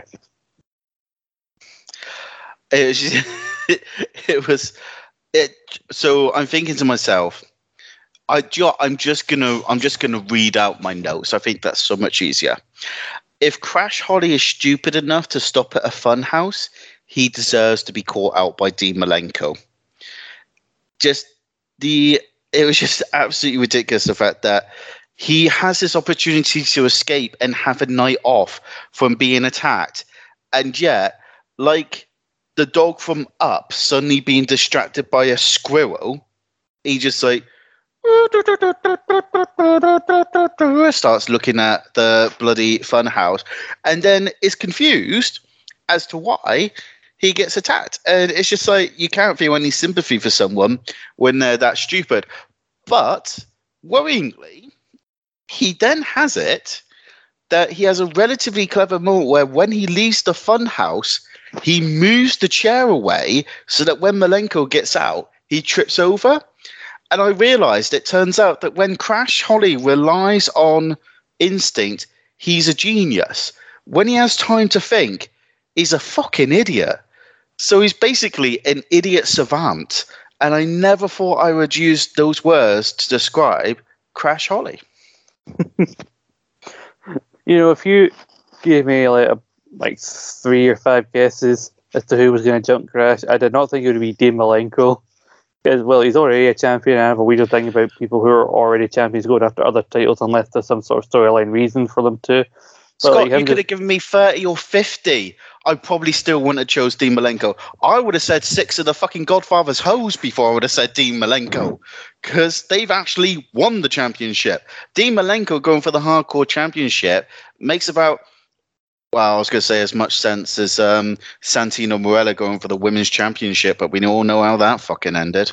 I would have said Terry Reynolds or Mae Young before I said Dean Malenko, because, he's the light heavyweight champion, which I almost forgot about until Michael Cole made a reference to it. And he's just come off the best match, or at least one of the best matches of that title's legacy, or lineage, whatever word you want to describe. And now he's randomly deciding to go after the Hardcore title, when out of all the Radicals, it's been Saturn's the one that's been going after the title. So it was weird to see him there. And then, he just completely twats it in a moment that wouldn't look at a place on You Been Framed when he tries to come out of the bench house as they realise the chair's been taken away. They brawl to the arena where it looks like Malenko's gotten the better of Crash finally, but then out comes Saturn, who hits a brainbuster on Crash. Then they get into a bit of a scuffle between the two of them. The Saturn and Malenko. Crash then uses a trash can to get a roll up and retain the title, which just confused me because Crash was trying to go for pins as well. Like, why are you going for pins? This is not a sanctioned match. If it's in a backstage thing, surely they have to pin you and you just have to escape. So why didn't you just run away when Saturn and Malenko were arguing? But either way, he pins one of them, runs away while Saturn and Malenko start to attack each other. And I would be sad for this if I gave a shit about the Radicals, but really, what little care I have for the Radicals goes on Eddie and Benoit. So the two members I care about least of a faction I couldn't care about are arguing, potentially breaking up. Oh dear, I'm crying inside. Yeah, it's a very Scottish thing to do, cry inside, because you can't display emotions on the outside. I have to admit that when Perry Saturn came out, this is my next note, okay? Perry Saturn is stupid in that not only did he break up Dean Malenko's pin, he also took the time to remove his shirt before trying to pin Crash. He makes Crash Holly look intelligent. Did you notice it though? The fact that he actually went out of his way to remove his shirt before he did anything, and I'm just like, no, go for the pin, you fucking idiot! What is wrong with you? It's just, oh god, no wonder he's never won a title. He's clearly he's been working a lot on his physique that he has not had a lot of time to actually read. So that's why he's more bronze than brains. So of course he's going to have to show it off. Otherwise, what's the point of wasting all that time in the gym for Perry Saturn? This is where you try to go inside Perry Saturn's mind, which is a very dangerous place to be in, like being John Malkovich. Yeah, but probably with less likable people inside telling you what to do. I just God, or if this is Perry Saturn being booked well, I'm definitely curious to see it when he gets booked badly. I don't even think you can call this badly or well. This is just Perry. Yeah. And then in a weird move, they start this backstage segment, and then just as Shane walks away before coming back, they cut to commercial. So then they have to show you all this happened backstage during the commercial break. But just like, because Shane does a bit where he walks away and then comes back to be mean to the Big Show, but because of the fact that he walked away right before a commercial break, it just made it look like the most wasteful like segment they could ever have done, where he just says, "What did you think?" and Shane just buggers off, cut to black. But what actually happens is a very important moment for the Big Show at this point. I've condensed it down to one simple sentence, which is Shane makes the Big Show cry, where Shane talks about, basically he gives some thoughts that he should have given the very next night after WrestleMania and not waited till like a month later. But he says, "Oh, what do you think? I'm entertaining with my new, my impressions and everything." And Shane just goes, like, "I think you really let me down at WrestleMania. I mean, so you were the first man eliminated in the main event in the 4-way elimination, and now you're here going Hollywood trying to entertain people. You're here making a fool of yourself." And he calls Big Show, see if I can get all of them, a unmotivated, lazy slob. He calls him an embarrassment, and he says that nobody will ever take him seriously because he doesn't deserve it. And then he walks away, and you get a close up. Big Show, for all his faults here, he can cry on cue like the best of them. He is a very good crier, and that should not be something you say about a 7-foot-tall giant. But yeah, like, he starts to cry just to get away, and even Michael Cole's like, "Oh, who made the Big Show look like he was going to cry," and but really, Shane should have done this after WrestleMania, so I don't know why he waited and let Big Show run over and pretend to be like Rikishi and Fat Bastard and Hulk Hogan for a month. But also, given the time period and given that for a while in the 2000s, Big Show would be on and off TV, going back to OVW, this felt like Shane was that Vince McMahon was speaking through his son to basically say to Big Show, why are you so shit? I pay good money to get you from WCW. Why are you not good?" I am very conflicted because some of Shane's words were very harsh. Like, if you said that to your friend, they probably would not be your friend very much longer afterwards. But what gets lost in that is the fact that there are some really legitimate points that he brings up, especially in regards to WrestleMania. The timing of it is a little bit strange. It is stuff that you would, like you said, you would have thought that he would have brought up way before now. It's a very strange time to do it, but there's a difference between him having a go and then being needlessly cruel, and this is what it sort of like ends up being. And I do think it makes the Big Show look very sympathetic. You're not really going to want to have it on a regular basis that your 7'2" giant is his best quality is he can cry on cue, unless he's supposed to be one of the new Three Stooges and is getting paid really big bucks for it. But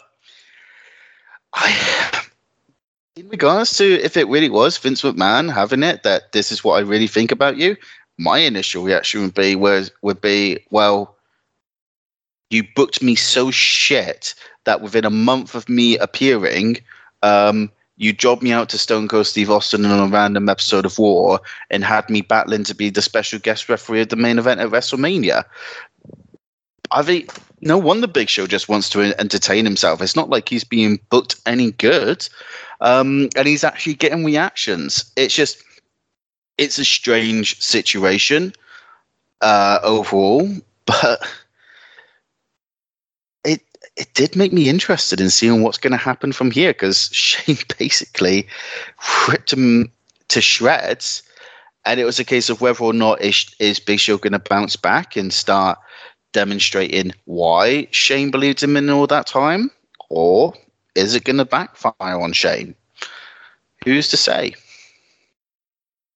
I think it's a bit awkward watching it, because you got to think, given what we know now about Big Show's early years, and he said problems with his weight, and the times where they push him and then they don't push him, where it feels like there was a lot of truth to what they're saying, and that he did have some problem. Like, he was accused of having an attitude problem when he came out of the company, probably because the previous place he worked for, they made him the world champion in his first fucking match, so that'll do that to you.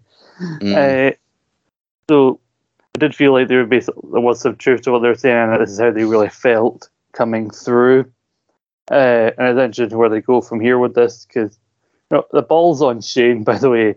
The idea that he's saying all this to Big Show, and doesn't even seem to consider the fact that this guy is more than twice your size and over 5 bills, 500 pounds. This guy's, you saying this shit to him, he could easily rip your head off for saying this, but he knows for a fact that Big Show won't do anything about it, and Big Show doesn't. He just stands there and he starts crying. And it also gives new context to a segment from a few weeks ago with Angle, where they set Angle up for a tag match with Big Show as his partner, and he sits to Shane and Triple H backstage laughing, where it seemed like, I think it was implied, but I think it kind of confirms that basically they're not laughing with you, Big Show, they're all laughing at you.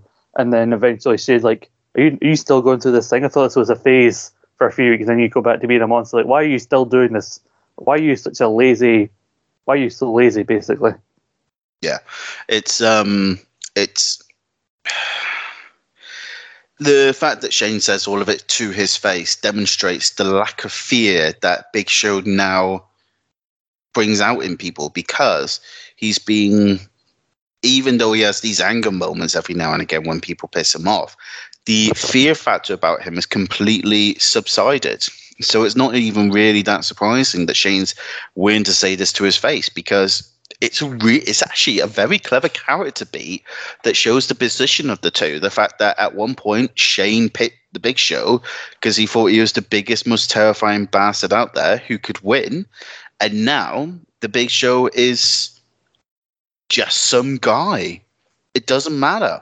He's no longer the guy that Shane thought he was, and it really creates an interesting character beat between the two of them that, to some degrees, I'm curious to see how they play it, but also the other part of me, having seen how Big Show regularly gets booked, has me thinking this probably won't end well.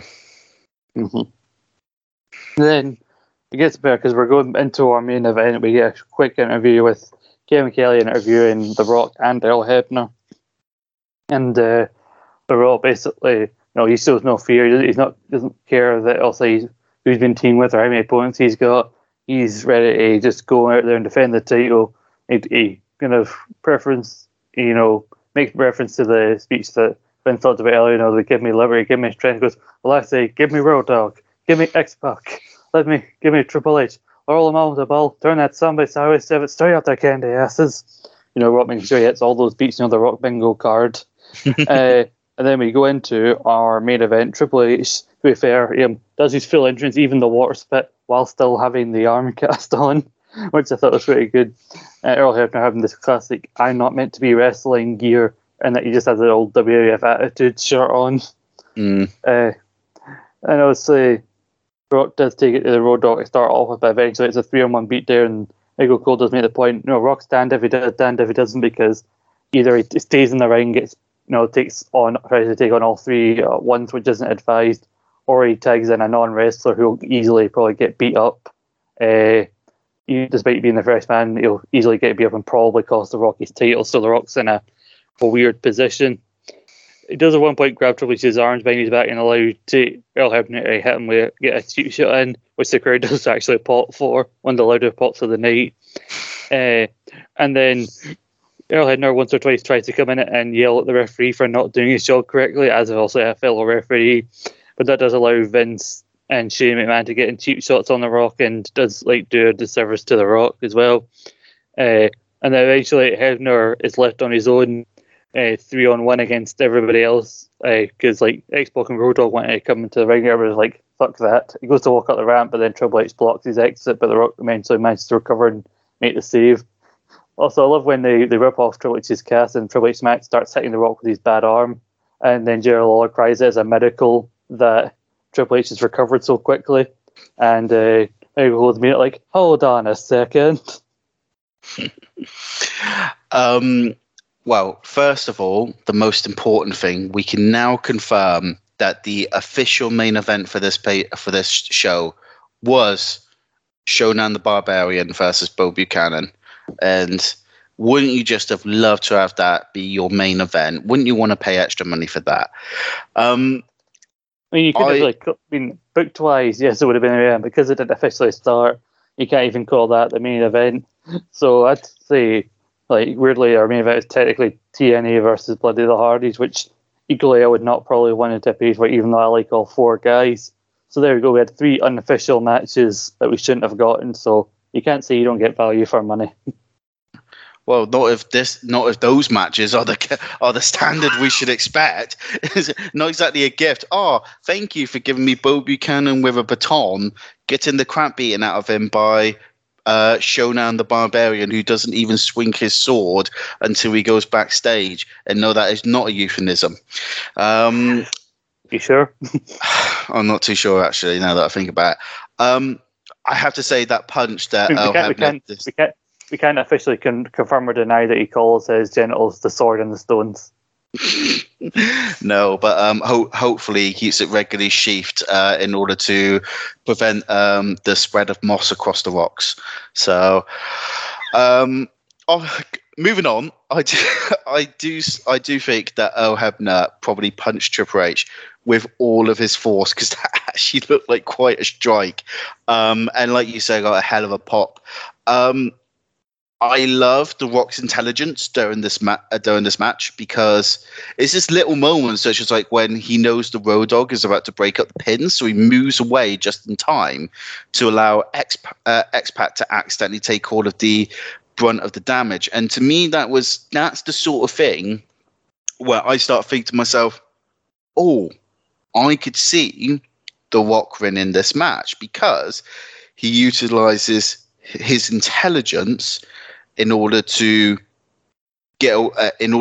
survive and be able to take down the opponent and that sort of thing. And that's different to the handicap match, where it was basically one big bastard taking on a tag team. This is more about someone intelligently using the numbers to his own advantage.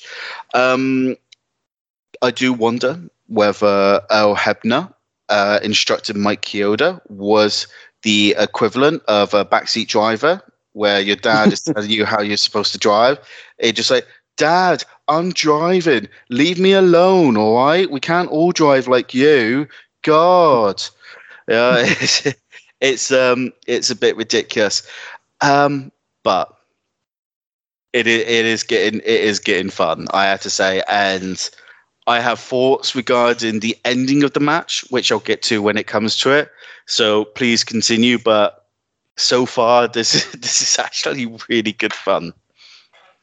I just really love the idea of Mike just trying to do his job. Just Earl from the apron, just like Mike, Mike, what? You missed something. Like, he's not holding the tag rope, Mike. Like when Homer's yelling at Flanders when Flanders is trying to coach the football game. Like, Flander, Chioda, what? Matches that way. Stupid, sexy Mike Chioda. But yeah, weirdly, because also you got all the heels on the outside. You got Patterson, Briscoe, Shane, Triple H, and not Triple H, Vince.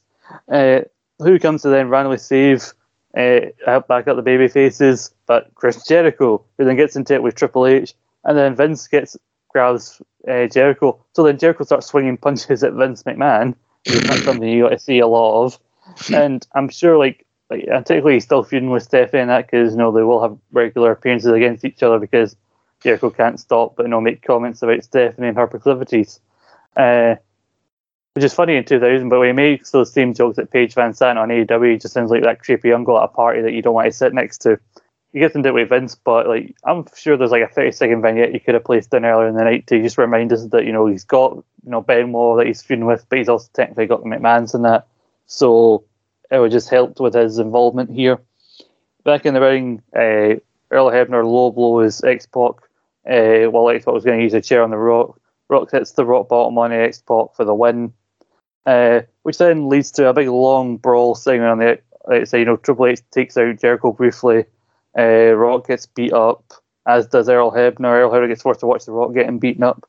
I then checked the timestamp on the network. It said I had a full 5 minutes left of the episode. So, Jesus, how long is this beatdown going to last for? like, if anyone's going to make the save, they're really taking their sweet arse time with this. Because then Rikishi is the first to try and make the save, slowly but surely limping his way down to the ring, so it probably explains why it took so long, because by this point, Earl Hebner's taking a pedigree. So, like, lads, you're cutting it you're a bit late, aren't you? Then the Big Show makes the save, which was an extent after what Shane said to him. And then Shane just stands there waiting for his punch rather than just getting the fuck out of there like he should have. And then out come the Dudley Boys with a table. They clear the ring. Briscoe and Patterson get left behind. So Briscoe gets powerbombed through a table. And Earl Hebner takes a stretcher out of the arena. Because, of course, he does. Because one of the first things we saw on the show was Earl Hebner being introduced in his hometown. So, of course, one of the final things we should see is Earl Hebner. This is the Earl Hebner variety show. This is basically what it will be like in 2003 if we're watching war episodes with Triple H down his Reign of Terror, where Earl Hebner is just everywhere. He starts the show, he finishes the show, he appears several times through the show, he gets the big move that gets the victory for the show. It's just all of that stuff. I think that the ending of this match is excellent. I think Rock's comeback is brilliant, using the momentum to wipe out Triple H, X-Pac, Road Dogg, Spinebust Shane, knock out the Stooges. Then you got Jericho appearing and fighting Triple H and Vince. Then you got Hebner with the low blow, and it's basically probably in the space of like 30 seconds. But it's just that momentum of like once The Rock gets one out, then he follows through and he can get the next one and he gets the next one. And then you have someone else come in and you have all this madness and you're just like, everything's going on. And it's that situation where you've got it that the main wrestler for the handicap team, so to say, the DX team, is distracted with one attack. You've also got it that one of their members has already been wiped out, and then you've got it that one of the ones who is battling the handicap cheats, and then The Rock is able to get the victory. And all these sort of things came together in a way that could make it believable enough for them to actually win the match. And it's really fun to watch. It was a really fun main event. Now, technically, it should have been a disqualification because of Chris Jericho, but I didn't even think of that until afterwards. And that's because you get quite caught up in the heat of it because the crowd are into everything. They're popping so much. And it shows how easily it could be missed. And it was one of those situations where I could excuse the referee missing it. It is a case of where if they hadn't gone overboard with the bad booking of all the referees early on, this could have been enough that you could go, oh, hang on, I see what's going on here. It is obviously something that's going to come into fruition over the next couple of weeks, having something different occur, etc. But to me, this was a fun main event that perfectly culminated a fascinating story that you were intrigued in for the majority of the night. It put The Rock over really well in that he was able to successfully battle really up to about 9 different opponents in a believable manner. And I think that Earl Hebner was probably used perfectly. You have basically, he gets one big punch, one big low blow, and he gets to celebrate the victory, and it worked. This was so well booked that it makes it even more frustrating, the mistakes that they make with other things, because when they can do as well as they do with this one, makes you wonder, why can't you do it elsewhere? But overall, I thought it was great. And the aftermath, for me, it's not just a bit of fun to watch, seeing all these wrestlers come out, but also it's a bit more insanity that is showing the repercussions of the McMahon-Helmsley's arrogance. The fact that they've been bullying and picking on people, and now they're getting to the point that it's going to start backfiring on them. They're going to start having repercussions where people have had enough. And you can really feel that this is the beginning of something. So it's a really good main event with an even better ending that perfectly sets up the feature yourself. I want to watch the next episode. Mm-hmm.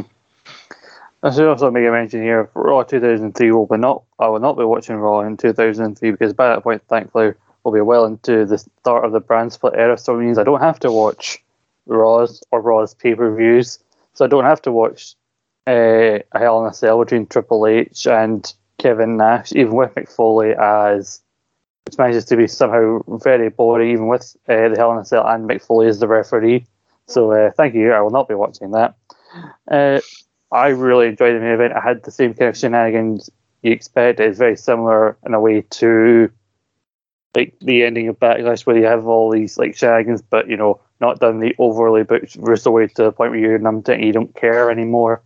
And also goes to show that it's not just like The Rock and a couple of people that are against McMahon's, and that like this regime has now made a lot of enemies now. Like you just had Shane who just pissed off a Giant. You had the Dudley Boys now gunning for them. You've got Jericho, The Rock, Rikishi, and with Rikishi there would also come Too Cool.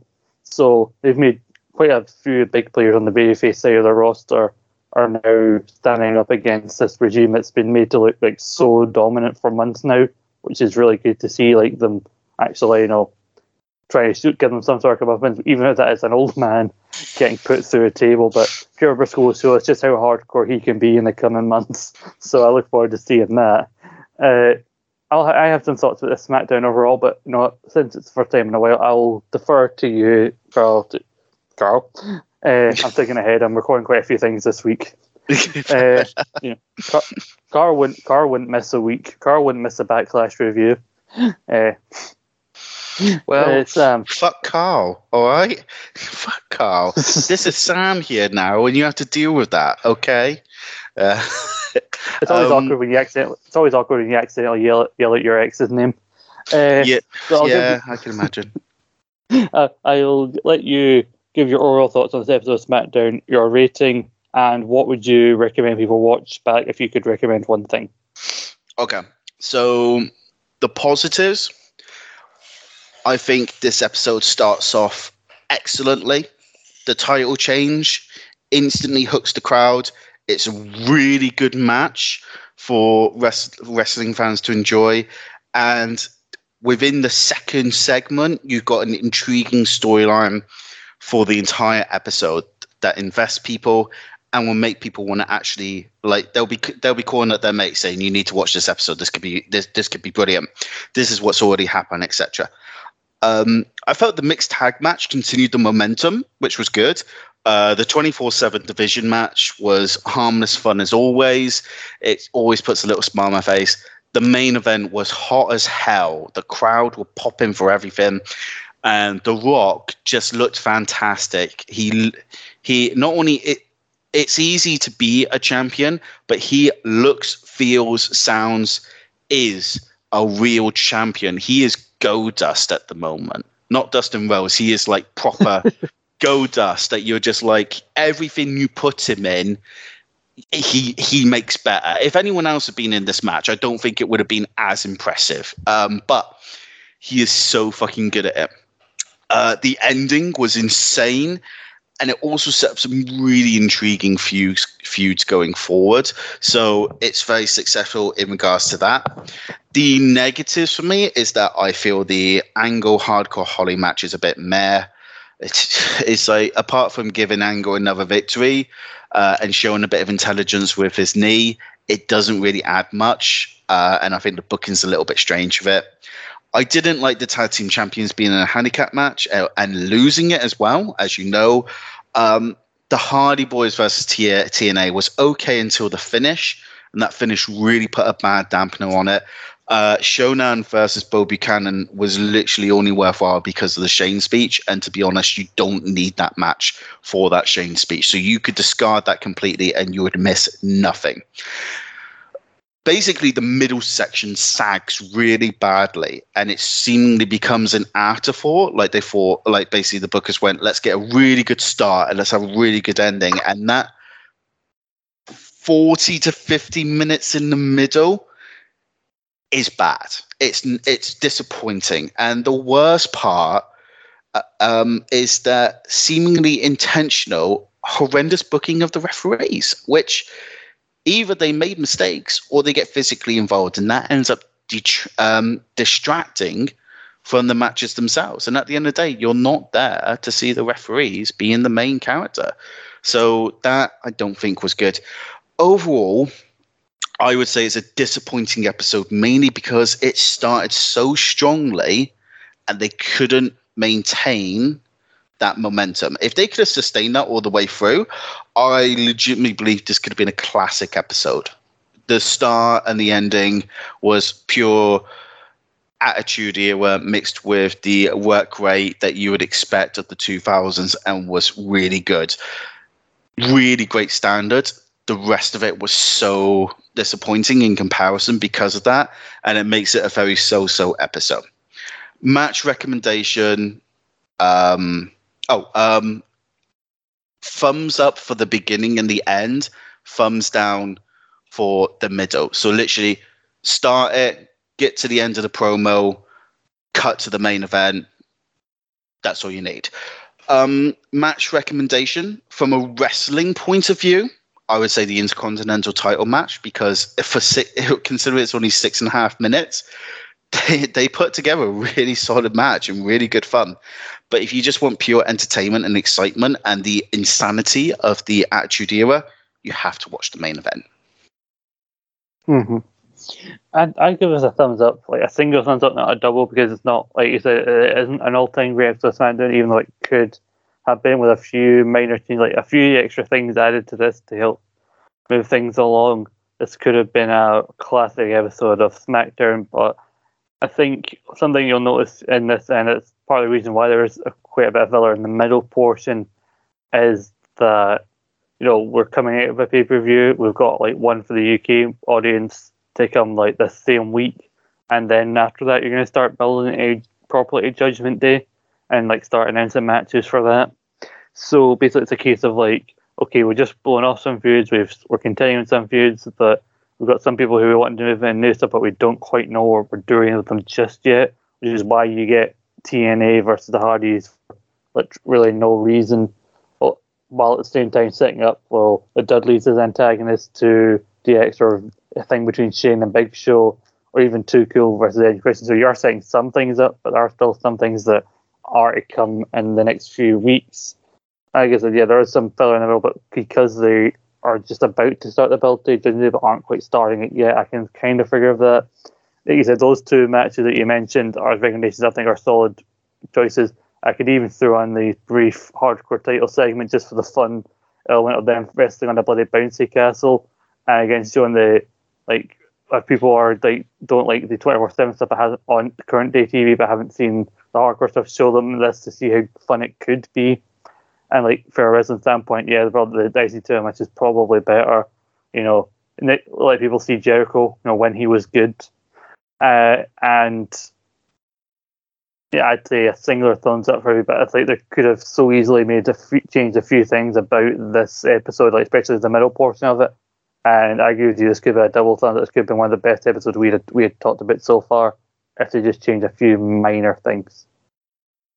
Yeah, I think that's probably the main feeling that's going to be taken away to some degrees, is the missed opportunity that if they had just done a little bit better in the middle section, you could have been talking about a classic episode that had everything you wanted. But instead, it's just a episode that has some classic moments that you want to watch, mainly The Rock, Earl Hebner, and the IC title match. And it's always going to have that feeling of what if. But, you know, as a return from several weeks off, it's a really good start, and I feel we could be really happy that this is what we got to watch. Because if we come back after a little while and the first episode was absolutely diabolical crap, then there would have been no momentum whatsoever, and it was going to turn into a bit of a struggle.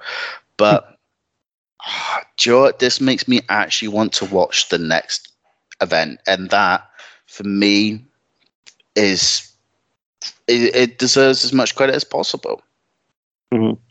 You also mentioned about The Rock here. I mean, this guy is barely in this episode. Like, between you see a team of The Rock and Earl Hebner, and the fact that the majority of the focus on the show is Earl Hebner, between those two on that team is just so weird. But The Rock makes most of whatever time he does have on TV, no matter how little it is, which again shows just how much of a star he is.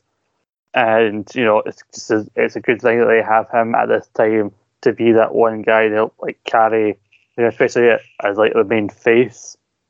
This episode of SmackDown may not have had everything you wanted, but we like to think here at Rogue Opinions we have everything you might want. We have shows on all sorts of topics: wrestling, pop culture, football, whatever the fuck Nathan and Ben talk about on a weekly basis. But Sam, I'm sure you got what people might be looking for in written form, because I'm sure in our time away you might have had quite a bit of writing done. No, not really. You continue to disappoint. Yes, I know. Actually, there is an upcoming article that I'm very happy with.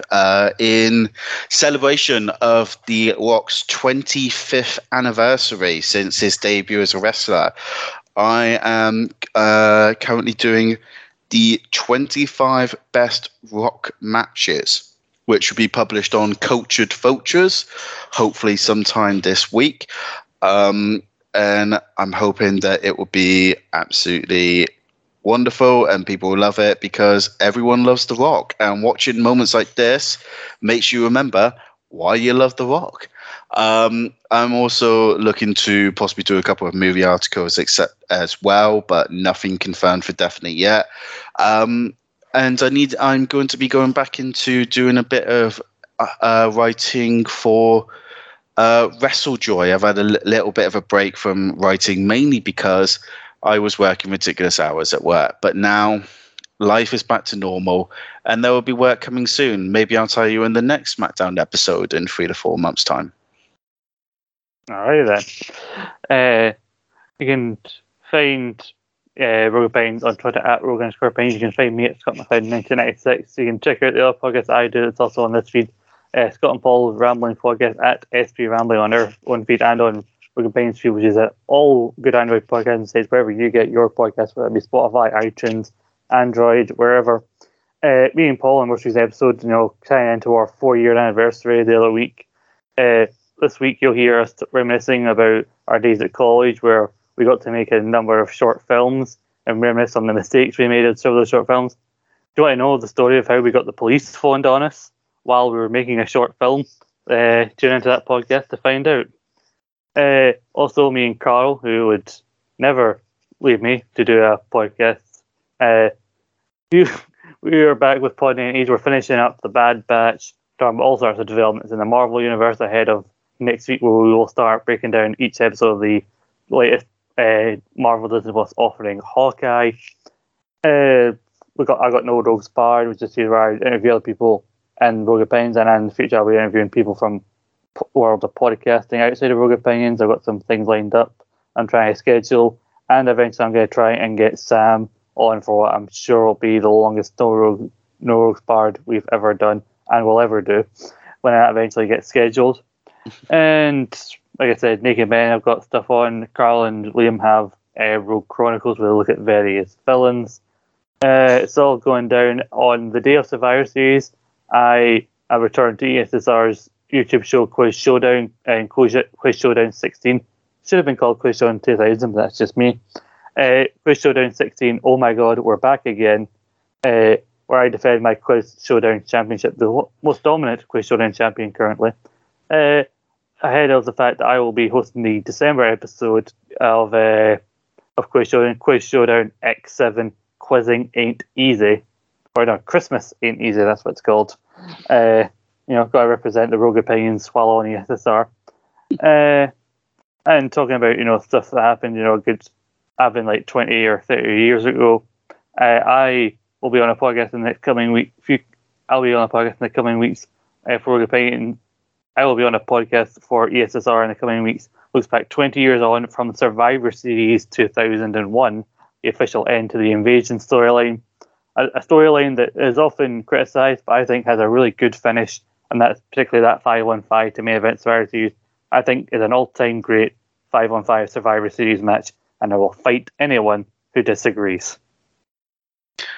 I don't actually disagree. I think it's fantastic. I think it has wonderful stakes to it. It's the sort of like brand warfare that you actually give a shit about, as opposed to what you seem to get most years nowadays. And it has some of the biggest stars of the last 30 years involved, and also Shane McMahon. So it should be fantastic. I'm very envious. I'll be recording that this week, and it'll be out soon. But, all that and more with here. Also, something I should point out, it's even more important everything that we've got coming. It's already been recorded, but next week you will hear finally the Insurrection watch along. Sam won't be there because he's somehow weaseled his way out of doing the UK pay-per-views. But I have found my co-host Paul from Scotland Around Podcast. He will do whatever I ask him to. So I have him and his boyfriend Brian will join me. Brian didn't really want to join. He doesn't really like being on the podcast with us because he fears he'll be the poochie to Archie and Scratchy. But the three of us have a rip-roaring time. There's alcohol and all sorts involved. And, we actually get more enjoyment out of the show than we thought we would. So you don't even have to watch Insurrection. Just listen to us talk about it. We'll give you our version of commentary for it. Check it out. I'm sure you'll enjoy it. I'm sure it'll be tremendous fun. Cannot wait. Oh yeah, you missed out on some classics, let me tell you, boy. But no, that's to come. After that, me and Sam will be back to continue the road to Judgment Day. What the hell are those creepy children all about? Will we actually see Freddy Krueger pop up in a WWE ring to scare some personality into Steve Blackman? Who knows? But until next time, be more entertaining than Kane appearing. Obviously, he was on the poster, and he's not even going to appear because he's that boring. Steve Blackman's so boring they don't even put him on a poster. Thank you, everybody. This has been the Rogue Retro SmackDown review. Goodbye. Goodbye.